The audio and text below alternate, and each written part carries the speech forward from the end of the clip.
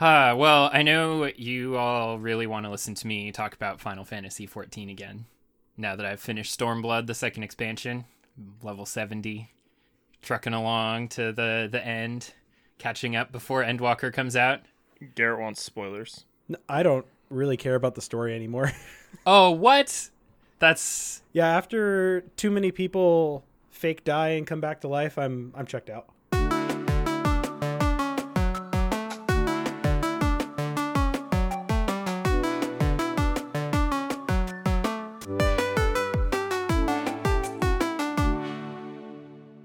And with that, welcome to the Cohops Podcast, episode 16. I'm Garrett, and as always, we have host Nick. Hello. And Zach. Howdy, howdy. Today, beer of the episode has been chosen by Nick. So, Nick, why don't you lead us off? This is a classic. It's an old favorite. You can find it at on tap at most bars in the Washington area that I know of. It is Quilter's Irish Death from Iron Horse Brewery in Ellensburg, over in eastern Washington. It is a dark, smooth ale. I could have sworn it was a porter, but it's not called a porter. It is a dark, smooth ale, so there must be something about being a certified porter that it doesn't have. But It's a smooth brain ale. Yeah, you don't know about your smooth ales? Smooth brain ale. Exactly. But this is a favorite. It's pretty heavy. It's 7.8 ABV, so it's pretty intoxicating as well. But this is a great bang for your buck sort of on tap beer to get because it's quite heavy, so it could be part of your meal, and it's high ABV, so you don't need a lot of them. Just what we need for 80-degree weather is a heavy beer. Yeah, I didn't maybe time it properly, but c'est la vie.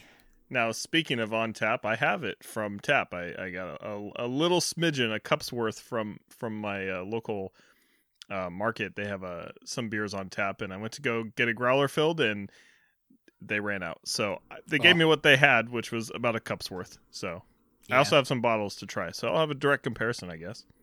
Not bad. Hopefully the dregs aren't too bad. No, all it is just a cup of foam. They went to pull it and it just went. Hey, you got one cup's worth. You want this? Well, what do you guys think of it so far? Have you ever had this before, Garrett? I must have because it tastes very familiar, but I probably haven't had it in maybe 10 years. I've never had this. I don't know that I've ever... Oh, you know what? I have had a variation of this, though. I've had the PB in Death. Oh, that's interesting. Which I can't remember if I liked it or not. I just remember I had it. There's a peanut butter version? Yeah, I think it was something I drank at the tail end of a long night of drinking other things, and so I don't really remember the taste of it much. That sounds like a horrible way to cap off a drinking night, is to have a dark, smooth ale with peanut butter. Well, listen. That's about as heavy as it gets. When you've been drinking and you're playing games, you run inside to grab beer, and that's all that's left, you're going to grab it. Sure. You're not wrong, Zach. You're not wrong. Yeah. But as far as the taste of this goes, very chocolatey, I think. Mm-hmm. It is smooth. Yeah, it is. It's smooth. It's pretty weedy as well. It's not as heavy as I remembered it being, but it's still pretty heavy. I was just gonna say, from the look of it, it looks like motor oil. I've used that before for another really thing that we had, but this really does share that similar visual quality. And you know what it looks like is Dr. Pepper. Yeah, with the bubbles. You know, okay, I have to say something real fast. So when we were speaking of Dr. Pepper, when we were when you first suggested this, I went to Beer Advocate. I don't know about you guys if you've ever read the reviews on there, but they are comical to me because they're so pretentious. Wonderful. Most of them are, it's like, I bought a 6-pack of this from Safeway in Bellevue on this date. It's got a Best Buy date of this. And I'm just like, I don't give a shit about all those details. Like, holy God. But one of the reviews for this, the guy wrote out Dr. Pepper like Doctor, and I was like, Oh, like it was so off-putting to me to see the word doctor Yeah. spelled Did you out. downvote his review like immediately? I don't even have an How account dare on that you. website. I read it, but that's funny. yeah. Um, I never thought it would be Dr. Pepper. so off-putting to see the word doctor spelled out. Yeah, the Charles Entertainment cheese effect. You don't want to see it spelled out. Or Yoshisaurus see- Munchakoopas. I don't want to see Charles E. Cheese either. Like Yeah. it's not even the entertainment part. I don't want to see Charles Cheese. Charles cheese. I think Five Nights at Freddy's has ruined animatronic, like real animatronics. I Oh, yeah. assume that it's going to try to murder me every time I see one, so I have this instinct to like strangle it or like rip its, like disarm it, like It literally probably take its arms will. off. Like most animatronics at Charles Cheese are probably not well maintained at this point, so it's going to be like Yeah. that Nicolas Cage movie. They're coming for you. Yeah, there's a YouTube channel called Defunct Land that goes into a lot of history of Disneyland and all the old things that aren't there anymore. And there's a lot of cool stuff about dead animatronics on that channel. Oh, that's cool. I will second that. They are great, and also Yesterworld. They do this. They do something pretty similar, but yeah, they're really good deep dives if you just kind of want to get lost in theme park and like weird attraction lore from years and years ago. Yeah, it's cool. It's fascinating, weird history stuff. Yeah, I would recommend the what is it, the Alien Escape one that used to be in Epcot, where they tried to like make a really scary thing, and then they turned it into like Lilo and Stitch, and it was still like horrifying, but with Stitch. It's got a great. pretty interesting story. Oh, that's funny. I love when things are totally repurposed like that, and you can still see the bones of what they were before. Like Silent Hill 3. Murder robots. Yeah. Yeah, like Silent Hill 3 starting its life as a light gun rail shooter. And in Oh, some I didn't of know the, that. like, That's yeah, news to me. That's cool. You can still see it in some of like the boss design and such. But that was pretty early on in development that they canned that idea. But among the ways that they were trying to make Silent Hill more action focused. I guess semi-related, just a random question. Did you guys ever play the Resident Evil Umbrella Chronicles on Wii? Yeah, it's fine. Yeah, I thought it was actually kind of fun. I remember Dark playing Is Side that the rail Chronicles shooter? also. It is. Yeah, Umbrella Chronicles and Dark Side Chronicles are the Wii rail shooters. I think I may have played them later on PS3 also. I believe they got re-released because there was that Time Crisis light gun that they had for the PS3, which I also played. You mean the ice cream cones? Oh no, it's That's the a Move big controller. orange. That's the Move controller. Yeah, this is a big orange like actual gun-shaped light gun. Yeah, the with a GunCon joystick on the 3. side. I guess- GunCon 3. I Yeah, guess that's the name. Spoilers for the next section. I picked one up recently. Hey, awesome. That's cool. I own Of course that you did. and Time Crisis 4. So Very cool. I have good memories of that game. I was a sucker for dumb peripherals back when that came out. you must have loved like the Genesis and the PS1 with their just absurd amount, and like the Dreamcast. Just you have a I fishing would've- pole controller. Ooh, I would have if I had been playing games around that time, but I started in the GameCube era, so that was a little before my time. Zach, you keep making faces as you drink the beer. What's wrong? Well, it's the bottom of the keg, so I think it might be affecting the flavor. Because Yeah. the first couple of sips I took were not that bad, but like these last couple I've taken, it's just got a really funky flavor. So I'm gonna have to just power through this and pour out of the bottle here in a sec. Yeah, good Yeah, idea. That's Chug when it. free beer bites back. Exactly. Well, why don't we get into what we've been playing and collecting and such? Sure, yeah. If you guys don't mind, I'll jump in first, just because I don't have a lot. Great. I haven't actually been playing that much. I've been watching. Most of my free time has been watching Twin Peaks with my wife at Nick's suggestion, like Yes. a year ago. And I won't say much about it because this is not a TV show podcast, but it's really fucking weird. It's so bizarre. It's super confusing, It's my and I favorite. don't understand what's happening. It's my favorite work of surrealist fiction, and it definitely has its influences in video games. Like I think Control and Alan Wake are probably the easiest parallels. The big one is probably Deadly Premonition. Oh, that's right. Yeah, because Deadly Premonition basically just copyright infringed on the Twin Peaks story and did it worse.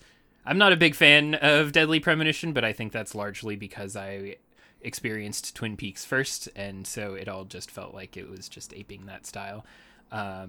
But yeah, Alan Wake. I didn't like it because it's a terrible game. Oh yeah, it's also horrible, but it's horrible in a way that has charm unless you see the threads of like, yeah, they just stole all these ideas. Garrett's like, charm and glitches? No, thank you. I'm a person who likes bad movies, so I am not unfamiliar with charm from something being terrible. But that I like game bad is movies as well, sir. excellent. But I don't like to play bad movies. Fair. Just don't get me wrong. I sat through Birdemic. Ooh, that's a particularly spicy meatball. Troll 2. There's a particularly good riff tracks of Birdemic that you guys should watch. I am never putting that in front of my eyes again. It was the worst thing I've ever seen in my whole life. That's the only way I've ever seen it was the riff tracks version. The sound design, the bird sounds are just ear-splitting. But well, let's pivot because we went to movie show podcast. Yeah. Oh yeah. So Moving yeah, right along. moving back. I'll wait for Garrett to mention one of the things, which is Pokemon Unite. We'll jump more in when he gets to that. But the only other thing I've been playing, I started very, very little bit, like 30 minutes of Planescape Torment for the show for the Way Too Late review, and otherwise the only thing I've played is Skyward Sword HD. I mentioned that last episode, having picked that up, and it's very interesting. The way that they do the controls with buttons, because it was a motion game, and so there are aspects of it that are hard to wrap my brain around, and I still constantly fumble after, I haven't played a lot, like maybe 2 hours, but to move the camera, for example, you hold the L button, and that is because to attack, you use the right analog stick without pressing any buttons, and so I'm oftentimes like going to move the camera, and I just like slash something, and it's... Well, how about the feature when it comes up and tells you, if you buy this special amiibo, you can save it anytime. I did find that pretty comical that it just flat out tells you if you have a special amiibo, you get extra things. I'm like, that feels a little gross, but at least it's relatively easy to spoof those amiibos and just get any old NFC chip to do it, which I never have used any of these, but I got familiar with them when Breath of the Wild had come out, and there were all kinds of special Zelda amiibos like the Majora's Mask one that were hard to find. Yeah, if you pay $350 for all the Zelda amiibos, you get cool stuff in the game. My friend bought an NFC spoofer, and he just printed them out for me, and I just had there's little wafers that I would just scan against the thing, and it would work. So I don't know. At least so far where I'm at, I don't think it is even that big of a deal because there's plenty of the shrines that you come across. Well, did you play it before? Principle. Did you? I never played. No, U, this is one of the few that I never played when it was new, and that was because at the time I was pretty low on funds and I couldn't afford new games, and so I just kind of had to skip it. And then by the time I got the game, it was too late. Like I didn't really feel like playing it at that point. I don't know. Well, and that's the one that was what debuted the Wii Motion Plus, right? It was one of the things, yeah. It wasn't right at the start because Wii Sports Resort. Wii Sports Resort was probably the first big title, but it wasn't even the first, yeah. Yeah, there were a couple sports games, like Tiger Woods, I think, came out beforehand and supported the Wii Motion Plus, but it came mine like bundled, right? It came with a gold controller, yeah. And the Wii Motion Plus came bundled with Wii Sports Resort, if that's what you're thinking. Mm-hmm. That's what I'm thinking of. But yeah, it's fine. I think the art style holds up really well. It looks great. Like I've played it both handheld and on my TV, and I think it still looks really good because it's got sort of a cartoony vibe. It's not trying to be super realistic, so that ages well naturally. I've experienced that with like Final Fantasy IX. The cartoony graphics aged really well. All it takes is a little bit of upscaling, and it just looks nice. Yeah. When are they going to move Wind Waker over? Damn it! Well, they did on HD Wii U at the end of Wii U's life cycle, and that version was so at the good. Beginning. Yeah, it cuts out so much of the chaff, which Wind I Waker hope is what happened with Skyward Sword. Also, Wind Waker being a top 3 Zelda game for me, I would absolutely love for it to make its way to Switch eventually. That'd be so awesome. Me too. It was one of my first. It would have been the first if not for the pre-order bonus of Ocarina of Time for GameCube, which I played while I was waiting for Wind Waker to come out. It's so good, and I like it'd be really great if they released both that and the Twilight Princess HD on Switch, because both of those are on Wii U, and they're just kind of like that's a system that was not popular, right? Like it's undoubtedly a failure, and so most of those big exclusive titles have made their way to the Switch. So I don't know if we'll Slap see Deluxe it, on there. but fuck, let's go! Like, come on, Nintendo. I imagine it's only a matter of time. Yeah. Well, I mean, the Zelda 35th anniversary was like, here's Skyward Sword HD, and Breath Game & of Watch. the Wild 2 is being worked on. Yay! Here's a brief trailer. But yeah, I don't have a lot to say on Zelda at this point, except for it's interesting. I don't know if I like it yet. I'm still super early in, but I also I'm not far enough in to say that I don't like it either. So my initial impressions are it looks great. The controls are weird, and my brain can't get used to them. And that's all I got. So when you guys can go. All right, Nick, why don't you go, man? Sure. So, we've kind of all been playing Pokemon Unite, wait. so I'll save that. But Nick, sorry. Yes. Sorry to interrupt. I was going to mention, just very briefly, for Planescape Torment. Yes. I had a funny moment. I won't go into this too much because obviously we're going to do our review, but there was a moment where I spent all this time trying to like find these items to get turned into a zombie.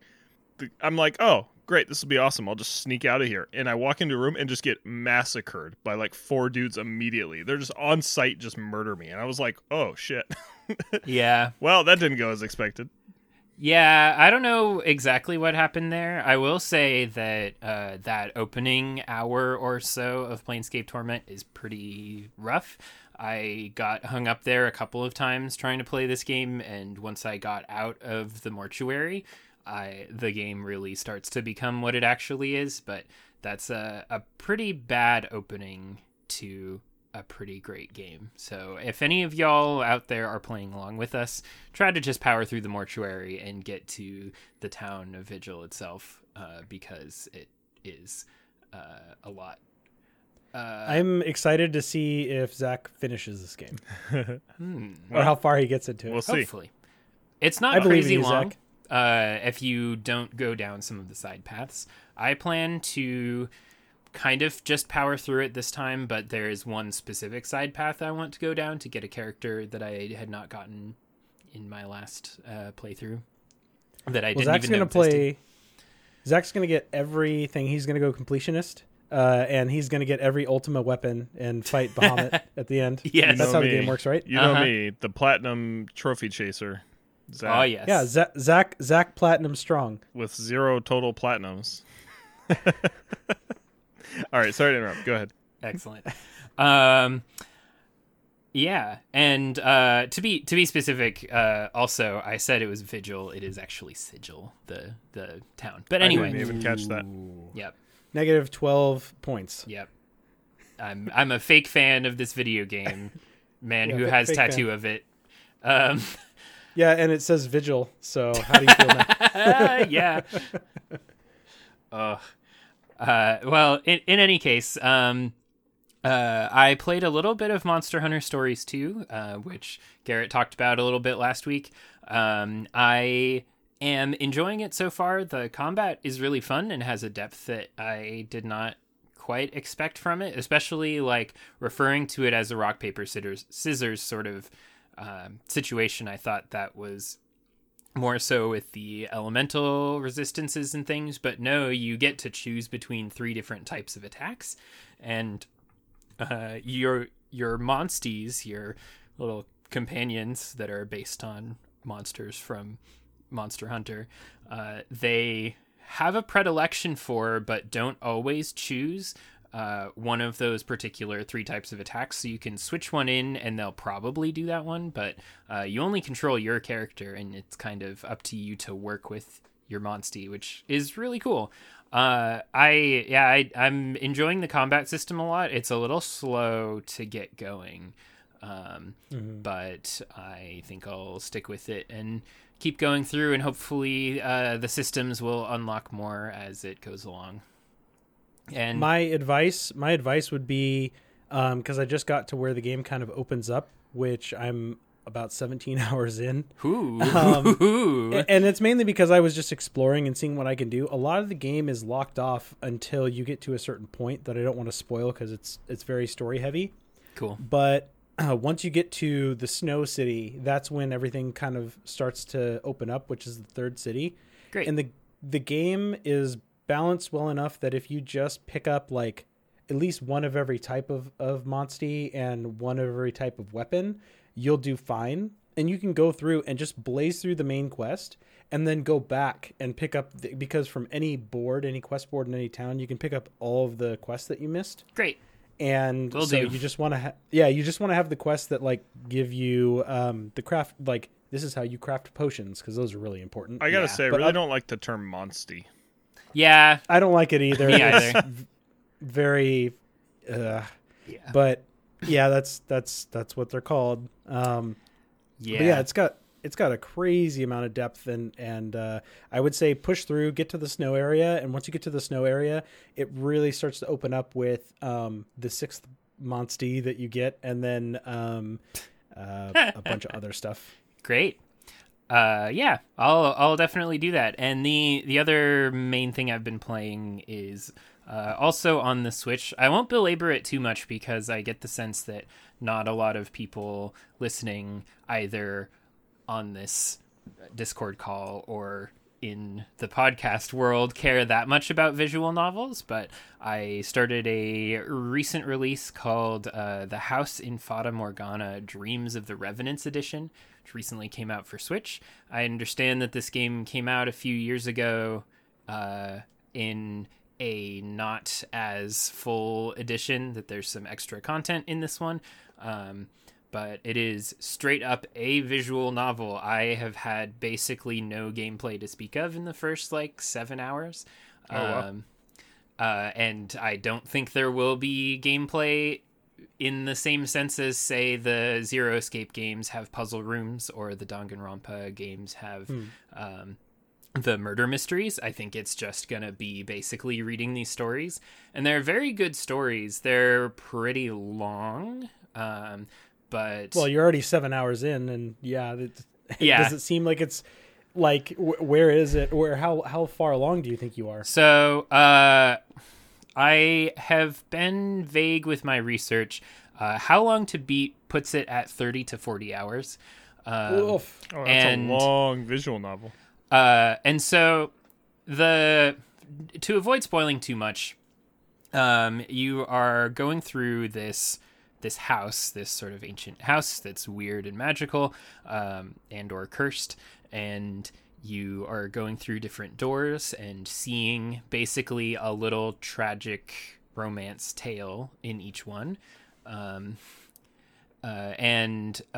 from what I gather, there are 4 of those doors, and then the game kind of changes its structure to leave that structure behind, and then the other approximately 3/4, 4/5 of the game happens. So I think it's going to be a long ride. The art is really beautiful. It is a Japanese produced game, but the art is sort of a Gothic European style almost. Very detailed, very intricate. And yeah, it's a really interesting game if you are into visual novels, and especially horror and or tragedy stories.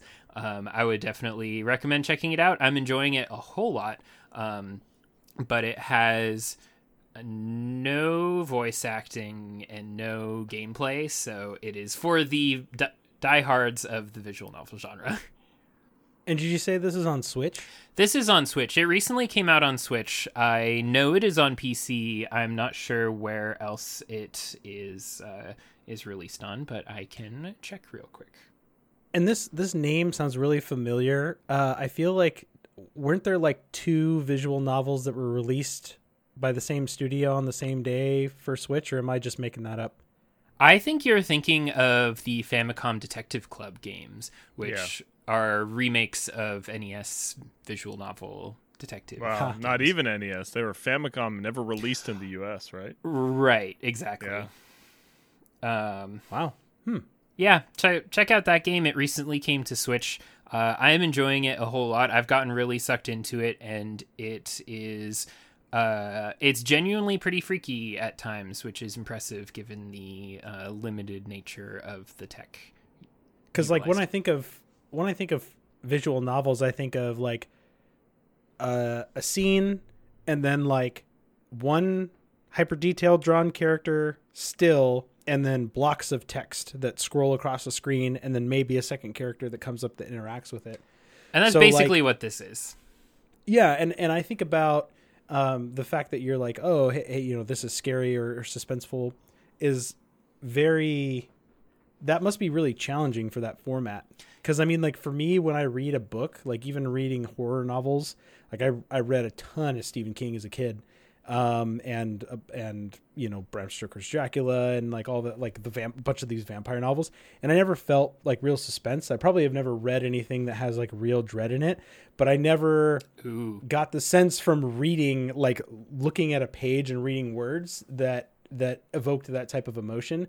I'm a very visual person, so I wonder if the mixture of text with the visuals, might do something for me rather than just reading text. Yeah, and I would maybe recommend this to you then, because it does do some interesting things, and sometimes when it breaks from the strictness of that visual novel formula is when it is most impactful and frightening. Kind of like Doki Doki Literature Club, when it does things that you don't expect the like game maker visual novel plugin style of it to be able to do. That's when it's most effective, because you just don't expect it. Likewise, this kind of breaks from that format every once in a while, and that they really choose their moments well. But like when Curious George pops out of the birthday cake. Exactly. It's not a pop-up book, Zach. It's your Switch. There's no holograms yet. No solid light material. Hey, that whatever. would be unexpected. Yeah. Yeah, if your Switch could just murder you, that would be crazy. If Curious George showed up in an anime, that would be what? Visual novel. I'm lost. His guest character. Like Garrett doesn't know what's happening. He's so I don't know. lost. I don't even know what's happening right now. Well, on that note, that's that. Check that out if that type of game is your inclination, but it is only for the hardcore people who are able to stomach a game that's entirely text. And so now we get to the game that we've all played at least a little bit of, which is Pokemon Unite. Which man, that game is fun. It I've is. never played it. Yeah. So you I think were the first to latch onto this, so I'll let you take it away. Well, I really haven't been a fan of MOBAs in the past. I've played them, but almost begrudgingly, unless I had a solid group of people to play with, because I find that you have to dedicate a lot of time, even though it's the same thing over and over. There's a lot of game knowledge that you need to have. And so I've always been looking for a fun, casual MOBA.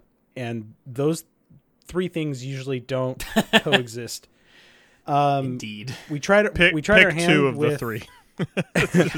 Well, we tried our hand at Heroes of the Storm again, which I was a big fan of, but with the recent news with Blizzard that we don't have to get into, you can just Google it. Yeah. I don't really feel like playing their games right now until they come up with an appropriate response. So I was kind of looking for something to fill the void. Their response has been anything but appropriate. Agreed. Yeah. So yeah, if you are a fan of Blizzard and you want to show them, that you care about these things, I would definitely stop. Don't play their games until they have a proper response, or whatever you feel comfortable with. But I'll leave that there. But anyway, for a MOBA, I've been hearing rumblings about Pokemon Unite. There was an announcement, I think it was like last year, that Tencent, the Chinese game giant, just I guess entertainment conglomerate now, was funding this small group of developers to make a MOBA, which stands for Multiplayer Online Battle Arena. Think of like League of Legends or Dota 2 if you're not familiar. And they're making it for Switch first, and then it's coming out on mobile, and it will have cross-play and cross-save. So great.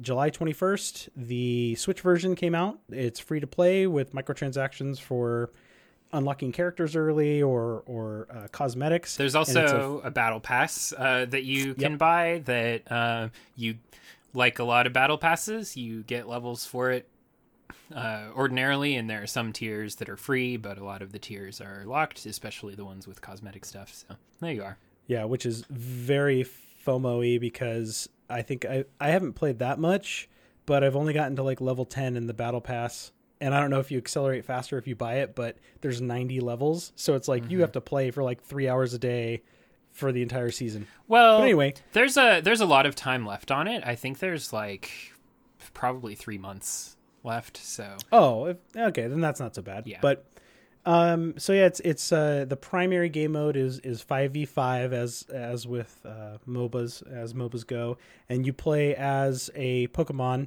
and instead of taking down towers, you defeat wild Pokemon, or you defeat your opponents, and they drop these little orbs of energy, and then you go to their score zone and you spike the energy down. You dunk on them. You dunk on them.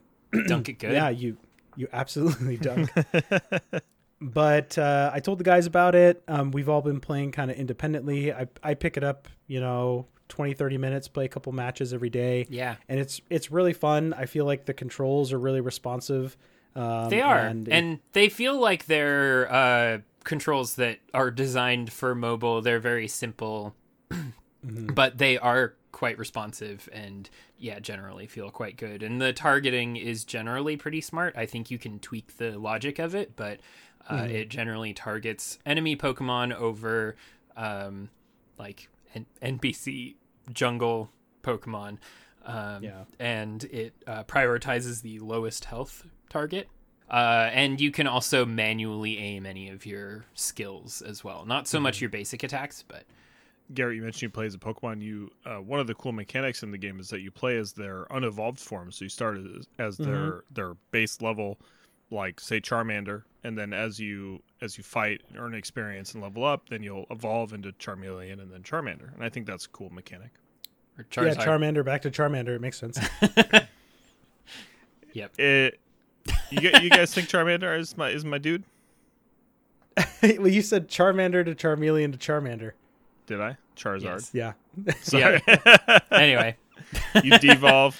You just get fucking punched back down to base form. Oof. What's the name of the shark guy, Shark Boy? Lava Girl? What? You're not thinking don't of know. Garchomp, are you? Garchomp? Dude, I have no idea. Probably. It's the Shark Man. Yeah. Starts as Gibble. Walkie Shark Yep. Man. Gibble. Yeah, that little fat shark thing is I showed Tally. She's like, "What is this? It's I want to play it." really Gibble, cool. and then to Gabite, and then Garchomp, I believe. Yeah. Bite. Yeah, that's I don't- one of my favorites. That Pokemon in the regular games is in a class that's referred to as pseudo legendaries because their stats are like their stat pool is so good that they're almost on the level of a legendary Pokemon, and those are the Pokemon that you usually encounter like in Victory Road for the first time.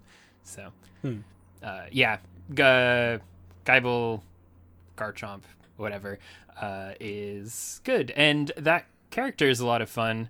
I think the one I've been playing most is Slowbro because Slowbro is basically like a support tank, like a lockdown sort of character that focuses on just keeping enemies in place so that your more damaging teammates can wail on them.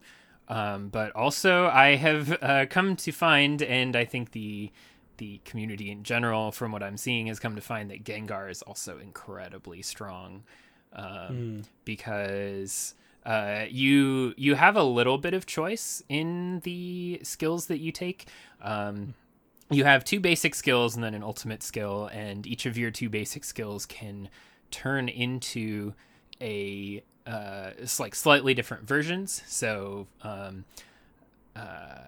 I forget what the alternative is actually, but Gengar can get Sludge Bomb, which I believe starts as Will-O-Wisp, where you just shoot out like burning projectiles, but then Sludge Bomb hits an area with poison, and then your other skill can become Hex, which is an attack on an enemy that teleports you to them and does some damage, and it resets the cooldown if they have, and does more damage if they have a status affliction such as poison from your Sludge Bomb. Oh, cool. So you can just keep spamming Hex on them and just completely obliterate someone. Now I understand why I die all the time. So what you're telling me is that the character I've been saving my tokens for is Gengar. Yes, and I haven't spent any because I'm like, I don't know who I want to buy. Your delicious chocolatey coins. I spent poorly. I chose Absol as the first Pokemon that I purchased with coins, thinking, oh, Absol's cool, and I don't know anything about who I want to get, which I should have just saved until I knew what I wanted to get. I was eyeballing Greninja, but I guess Gengar will be the way. I haven't spent any. I have like 20,000 coins. Ooh. And I'm just sitting on it. The other night I installed it on my wife's Switch, and because she seemed interested, she did the tutorial. I helped her out with the stuff. She did all the advanced tutorials, and then we usually have like one night that we just kind of hang out and do something, like some activity together, and we ended up playing Unite for like an hour and a half straight. Nice. Just match after match after match after match, and that's like 9 matches. Yeah, and we came out on top in a ranked match and a couple of the random matches. So she's really liking it. I think she played League of Legends like once before, and this will be So anyway, it was really fun. Yeah, you bring to Nick. You mentioned like an hour and a half being 9 matches. That's, if you have ever played any other MOBA, like that's kind of crazy to think about, right? And so I really love how short the matches are. It's super like drop in, play one, drop out. In like 15 minutes, you can get in, play game, get out, and it's great. Yeah, because matchmaking is almost instant. Match prep is like a minute and a half, and then the actual game itself is 10 minutes. Never goes over 10 minutes. It's timed, overtime. Have either of you guys played the other game modes, the quick matches? Yes. I've only played the normal, whatever I haven't even played enough to unlock ranked. I've only played like 5 or 6 games so far. Okay. So Nick, tell him what he's looking forward to. So quick match is cool. I forget the exact timer, but it's somewhere in the realm of 5 or 6 minutes. Oh wow, that's quick. And it's 4v4. Yeah. Well, one of the modes is 4v4. Yeah, so I've played 4v4 a fair amount, and then the 3v3 a little bit. I got totally wrecked in 3v3 because the maps are also entirely different. But you level up faster. It's just sort of an accelerated version of the game, and it's a fun, quick little thing. 3v3 is maybe a little much, particularly because it does away with the sort of the base destruction type aspect of it, where you have goal zones where when you score on them a certain amount, they get destroyed. In the 3v3 map, there are 2 goal zones, and they're like at the opposite corners from the ones that you start at, and you can score on either one, and they never get destroyed. So there's not that sort of territorial turf war sort of aspect that I think is interesting. It would be really neat if they like as this game goes, if they add more game modes, like I could see something. It probably won't happen because it's like a MOBA, but something like a capture the flag might be super fun in this format. Well, you never know. I mean, League of Legends back in the day experimented with a bunch of modes. I know Dota has a bunch of modes. Heroes of the Storm has a bunch of. I mean, what was the other one? Heroes of Newerth. Like all of them. I don't really like MOBAs, and I know everything about MOBAs. That's funny because I feel like they're fun to watch, but they are. But yeah, the sky's kind of the limit. Yeah, I played a lot of League of Legends and a fair amount of Dota, but I also watched a lot of League of Legends and Dota, and they're really interesting to watch because they're so tactical, and there's the potential for individual skill to be shown off, which is always exciting, but there's also like if you have good commentators who know how to explain what's going on, it's super fun to watch. And that was my first foray into watching competitive gaming, and I still think it's kind of the apex of that style. I think it's someone could probably correct me if I'm wrong, but I think it's like the International has 2 streams. They've got like the normal, like we play Dota stream, and then the idiot stream. And yes, I remember when newbie stream. When I tried to watch, I tuned in once just out of curiosity, and I was like, I have no idea what's happening. And my cousin, who's played 6,000, 7,000 hours of Dota, was like, nope, you want to go to this one? Go to the For Dummies stream. go to the And then there's the other languages have their own streams too, but yeah, the English ones include one that is for dummies, which is pretty great. It's awesome. Yeah. Relatively recently, Formula One started doing something similar.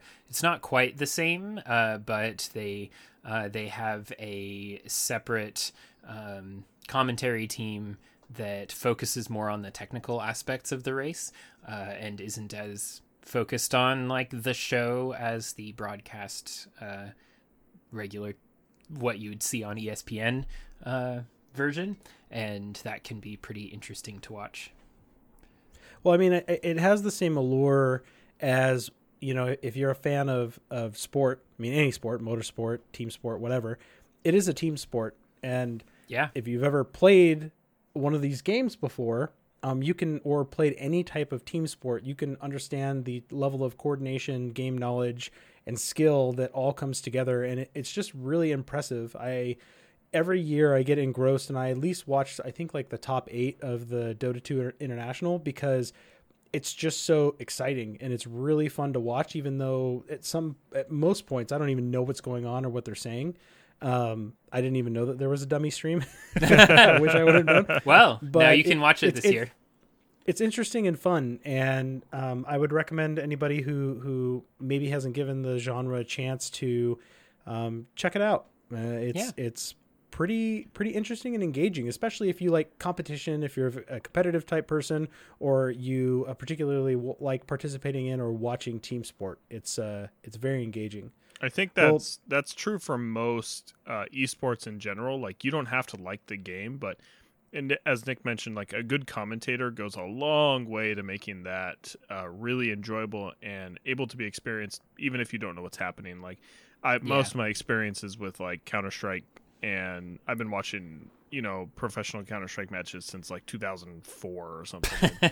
So it's like seeing the progression of how that has come along, and now I could sit down with my wife and she can watch it and she can tell what's happening, even though she's never touched the game, nor does she have the desire to do so. And so I think that's a pretty good testament to how far esports has come as a whole in terms of both the presentation and the broadcasting aspect of it. Totally. Yeah, it's really impressive, and it really is just another sport. Speaking of esports, EVO Online 2021, next weekend and the following weekend in August. I think they're only doing like a limited 5 games. So, I always got to talk about fighting games. Is Guilty Gear Strive one of those? Of course it is. I just wanted to make sure. I'll be watching that one. It's the Guilty Gear. It's the PS1 exclusive EVO, so they're playing like Bloody Roar and Tekken 2 and Marvel vs. Capcom 2 Sentinels Only. Uh-huh. Gundam Battle Assault 2.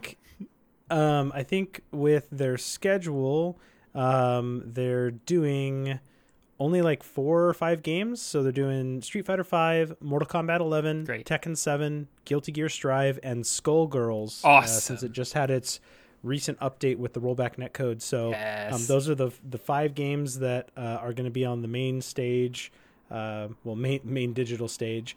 But my last piece of news is that Mortal Kombat is officially the greatest selling fighting game series of all time. Wow. And on top of that, I read that Mortal Kombat 11 is the highest selling game in the series. So Yes. Mhm. Yes. So That makes I think sense. it was like over 50 million total copies sold or something like that across something all. crazy, yeah.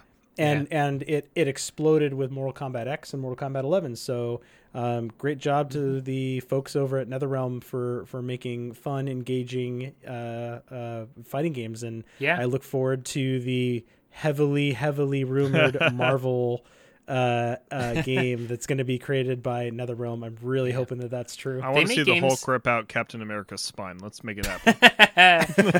They make games that are super satisfying to play and just like feel good, no matter what skill level you're at. And so yeah, I've loved the MK games since I started playing them with MK versus DC.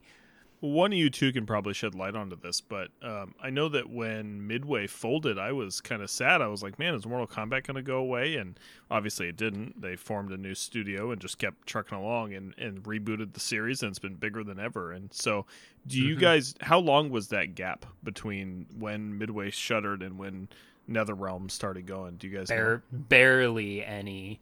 They were just like, yeah. fuck it, let's go. But Yeah. I'm pretty sure it was Warner Brothers who gave them the funding to become Okay. NetherRealm Studios, right? Yeah, because Because it they was- acquired in the great Midway diaspora of licenses, Warner Brothers acquired the MK license, and so they just got NetherRealm. They got the same people together and said, just keep doing it. Okay, cool. Yeah, I didn't know. I wasn't fully certain because I had fallen off Mortal Kombat by then. Like I was pretty into the series for a while, and then I think shortly after Deadly Alliance, I probably fell out. And Yeah. That makes And then sense. The Alliance was a high point. The other ones, so it's like 1, 2, 3, and then there are some other 3 ones, Ultimate. and then Deadly Alliance, and then other ones, and then Mortal Kombat 9, which is just called Mortal Kombat. yeah, Versus DC was pretty good. It was kind of like the beta test for 9, but Mm-hmm. it had some fun ideas in it. Yeah. Well, unless you guys have anything else, I figure we should move on to our question of the week. I got nothing else except for a beer check-in, which is that I Got finished. nothing else. I Yeah. finished the nastiness that was in that growler. It was not good. Yikes. It was so after pouring some from the bottle, it's carbonated in a little bit, which I didn't know that it was like flat in the growler. So That's why I was comparing it to Dr. Pepper. Mm-hmm. yeah, it's so much better out of the bottle. Like I'm sure if it was a fresh keg or something, or at least not the literal bottom of the keg, it probably would have been better. But Yeah. I didn't even realize this had any sort of carbonation until I poured the bottle and I took a sip and I went, "Whoa, this is bubbles." Yeah, it's totally Yeah, different. I bought the pint, just the single pint bottle, and I think that was a good move because I like it, but Is it it just sits really heavy. is it a pint or is it a pint and 6 ounces? Because that's the one that I got. Oh, you're right. I didn't read the whole thing. Yeah. Pint and 6 ounces. It's a big it's so a big bottle. it's a big bottle. Like this is good. Like I would drink this and be like, that's my beer for the night. Yeah. Like, I'm good. Like it's very heavy. It's very stout like, very malt heavy, very chocolatey. Very delicious, but this is I can only have a pint and 6 ounces, and then I think I'm taking a heavy nap. It's totally good, but it's definitely Stout Junior. Yeah. Stout. Yeah. It's like a more drinkable stout. That I just wanted to do a quick checking because I thought it was very funny that I had such a different experience with the bottle. Absolutely. Well, for our question of the episode, this comes from Zach on Facebook. Not me. Yep, different Zach, no C on this one. Shout out to this Zach. So this is the second of my old Counter-Strike buddies who has chimed in from back when I was 14, 15, 16-ish. He listens, yeah. Awesome. Wow. Well, Zach, thank you for listening. Thank you for submitting a question. Hopefully, we do yours justice. Except for he's an Angels fan, so fuck the Angels. At first, I was like, I don't know what that means. I went, baseball. Yeah. Okay, so so Zach's question was, what video game boss is the biggest pain in the ass? And you know what, Zach, I want you to lead this one off. All right. So I had to think about it a little bit because so recency bias, because I just recently-ish finished Aria of Sorrow. Fucking death in that game is so hard. All those floating scythes, it is very difficult to dodge or break them all. Yeah, it's stupid. It's so frustrating. I've died like 6 or 7 times in a row and wanted to just yeet my GBA across the room. But I think my pick, and I'm sorry, I'm not going to be able to elaborate on too much because my memory is super foggy of it. But the other one that came to mind pretty immediately was Emerald and Ruby Weapon from Final Fantasy VII. I can't remember which one of them was a bigger pain in the ass, but I think it was Emerald, because you had a 20-minute timer to kill it unless you had a specific materia, and it just soaked so much damage.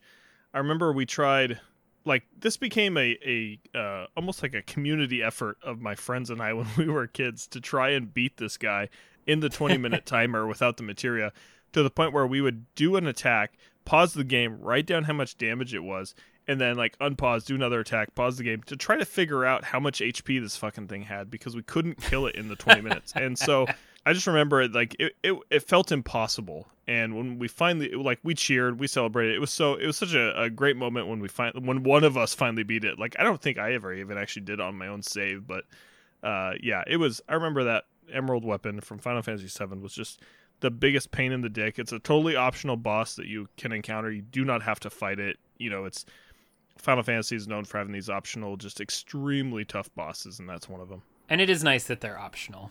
Oh my god, if it was mandatory, I think I would have quit the game. Like, it's that hard. Neither of the two I'm going to talk about are mandatory, or they are both mandatory, rather. Neither of them are optional.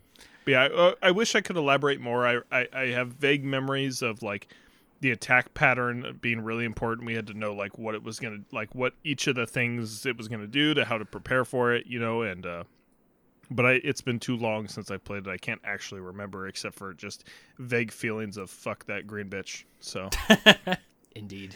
Yeah. That's all I have. I don't have more on the subject, unfortunately. Well, I have a couple. One is the recency bias option, which is the final boss of Sekiro, the Sword Saint.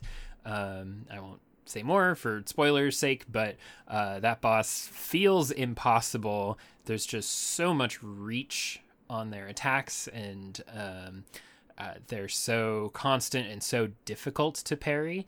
It's not impossible, but it's just very difficult to keep up. And at the end of a brutal game that felt doable, this just kind of didn't feel doable, and I still haven't finished that. That's one of the very few actual Souls games that I haven't beaten. I guess I did think of a third, again, recency bias, but Nick, you can appreciate this one. The final Aeon in Final Fantasy X is really freaking hard. Oh yeah, I didn't beat that one either. Yeah, we talked about that. I gave up on that. Sorry it's to interrupt so yours, brutal. but yeah, that's he was extremely hard. I did squeak it out barely, but yeah. Yeah, that was on my list as well. But I did think you were going to bring it up, so I didn't think about it. But the other one I'm going to mention is also from a Souls game. It is Ornstein and Smog from Dark Souls 1. Oh, yeah. And yeah, this is another mandatory boss, and it is it's also, I probably made it harder on myself by the way that I did it.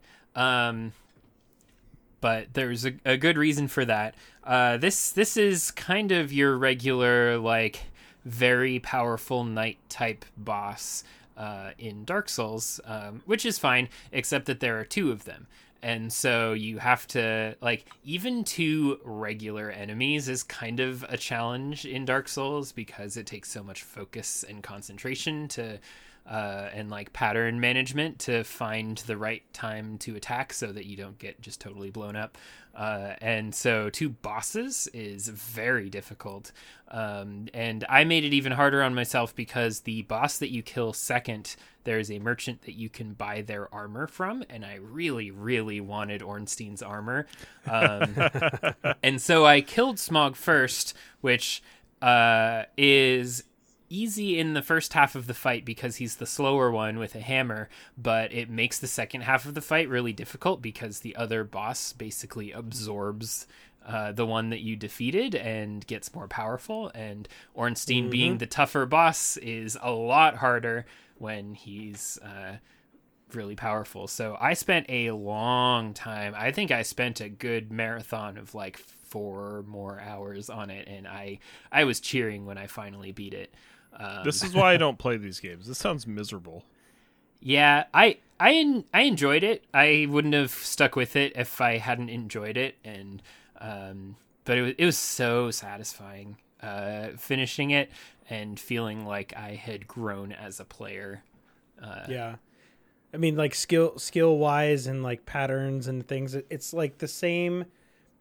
It's the same rush that I get from like defeating a monster for the first time in Monster Hunter. Yeah. And the reason that I really like that type of series and it's just not for everybody. And I don't think that the Monster Hunter games or the Souls games are real Zach games. No, but they're like Zach's a baby. Yeah, they're satisfying. No, it's not that you're a baby. It's just, you know, I'm you're self-declaring myself a baby. You're like, you mean I can't pause and press my attack button and I'm safe? Oh. No, you're never safe, Zach. No, you're never safe. Never ever. We'll call them the never safe games. Yeah, indeed.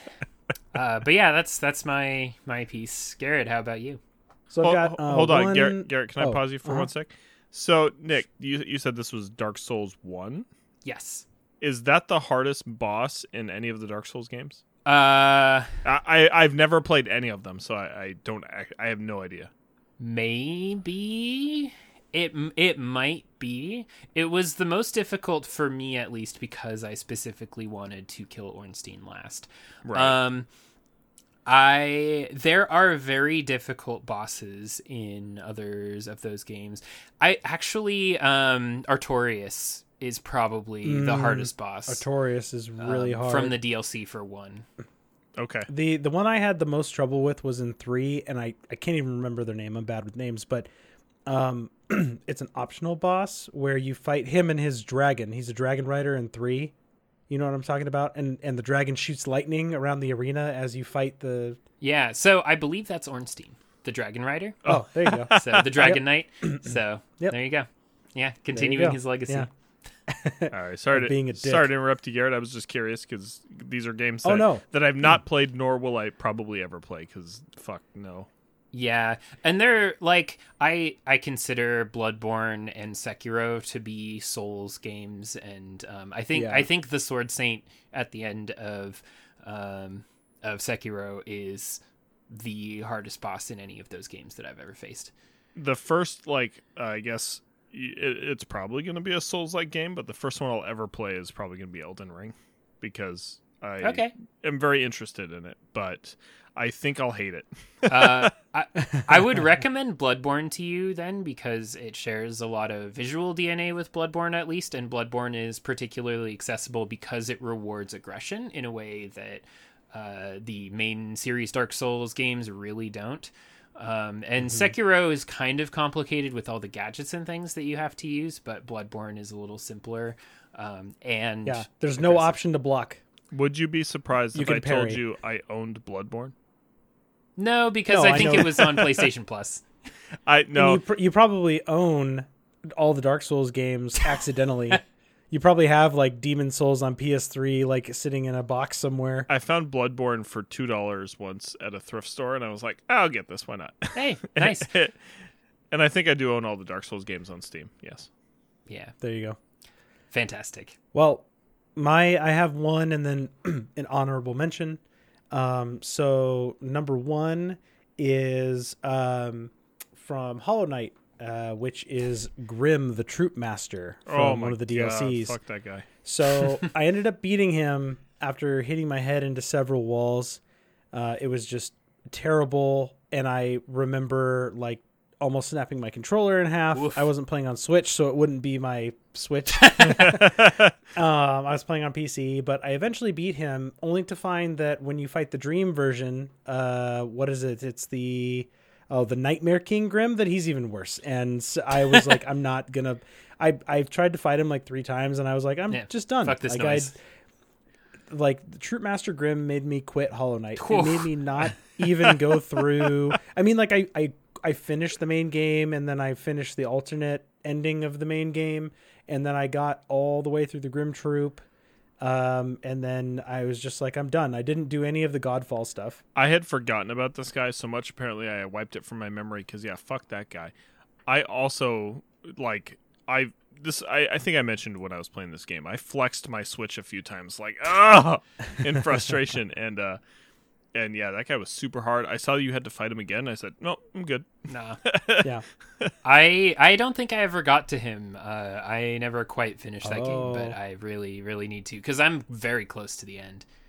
But that's one to go back to. And there are several endings with just more bosses and more bosses. It just will haunt your dreams forever. Great. Or it won't, and you can be just normal. That game has a number of boss fights that are really hard, like the first time you get to the Mantis, the Mantis Lords. The Mantis Lords, they're really fucking hard.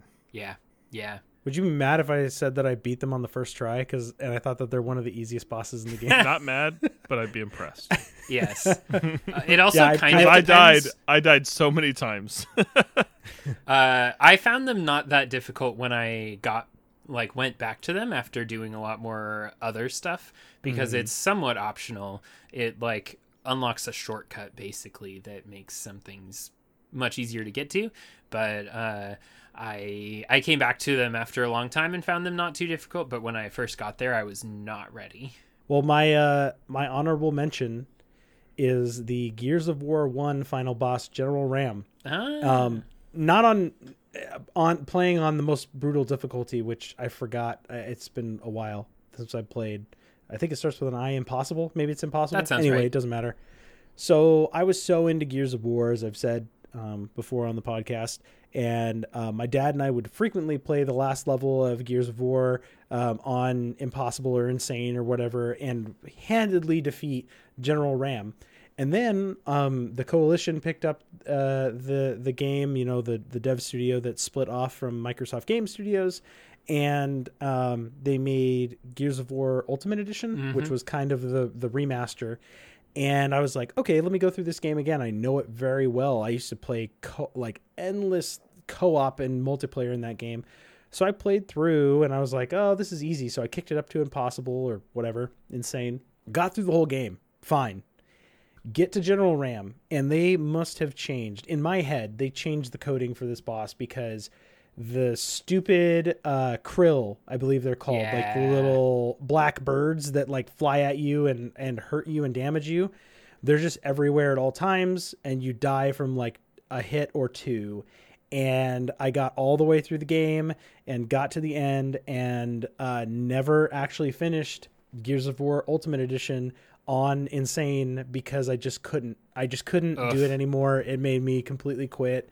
I couldn't do it. No achievement for you, Garrett. I don't care. Yeah, that's similar with me with Sekiro. I kind of do care. I get this draw to come back to it every once in a while, but the last time I did, I put on a jazz album. I put on A Kind of Blue by Miles Davis as a relaxing focusing method, and I told myself, if I don't beat this boss by the end of this album, I'm just gonna move on, and I didn't, and so there we go. And now I'm going to get a message from you in Discord in 3 days being like, I'm playing Sekiro again. Yeah. Well, now that I have an Xbox Series X, it's going to look real nice, so I can see all the beautiful special effects of this field of lilies or whatever. I forget exactly what the final boss location looks like, but I believe it's a field of flowers. And it'll run at 60 frames, so yeah. All right. So what I'm hearing is that you guys love From Software. Is this correct? Yes. Yeah, it's I do. safe to say. I like them. I'm not in love with them. All right. Like them. So they're good. I'll go with the love. What I'm going to do is one of my options for the Way Too Late podcast review when it's my turn is going to be Kingsfield, which is a terrible first-person RPG that they put out on the PS1. Ooh. Why? Nobody's gonna pick it, but I hope they do, just to ruin From Software. You should just do a From Software full triad of like 3D Dot Game Heroes and just their non-hard games. Actually, Kingsfield I think is hard, but crusty. So there's what was that mech game that they did? Oh, I didn't know they did a mech game. That's interesting. Were the Armored Core games them? I think they I have no idea. Not sure. The only mech game that, when you say mech game, literally the only thing that came to mind was Mech Warrior. So, some part of my brain is broken. I thought of Chrome Hounds. I have never heard of that before. So they did make the Armored Core games. They also made Chrome Hounds. Chrome Hounds is a great name. I've never heard of this, but great. It's a 360 mech game. It's not terrible, but makes me think of great. Metal Dogs, which makes me think of Metal Wolf Chaos, where you play as the president of the United States in a mech suit, and it's really ridiculous. Yep. Never came out in America, by the way, despite being about the American president. And guess who made Metal Wolf Chaos? From Software. Yep. No. Yeah. Yep. They did it. They released it like a couple years ago, didn't they? They did. So they finally put it out in the U.S. in some like enhanced edition. What did it originally come out on? Xbox, original Xbox. Oh shit! Mm-hmm. I think I've heard of this game actually in like a weird article of like Xbox games that never made it to the US, which is super weird because the Xbox fucking sucked in Japan.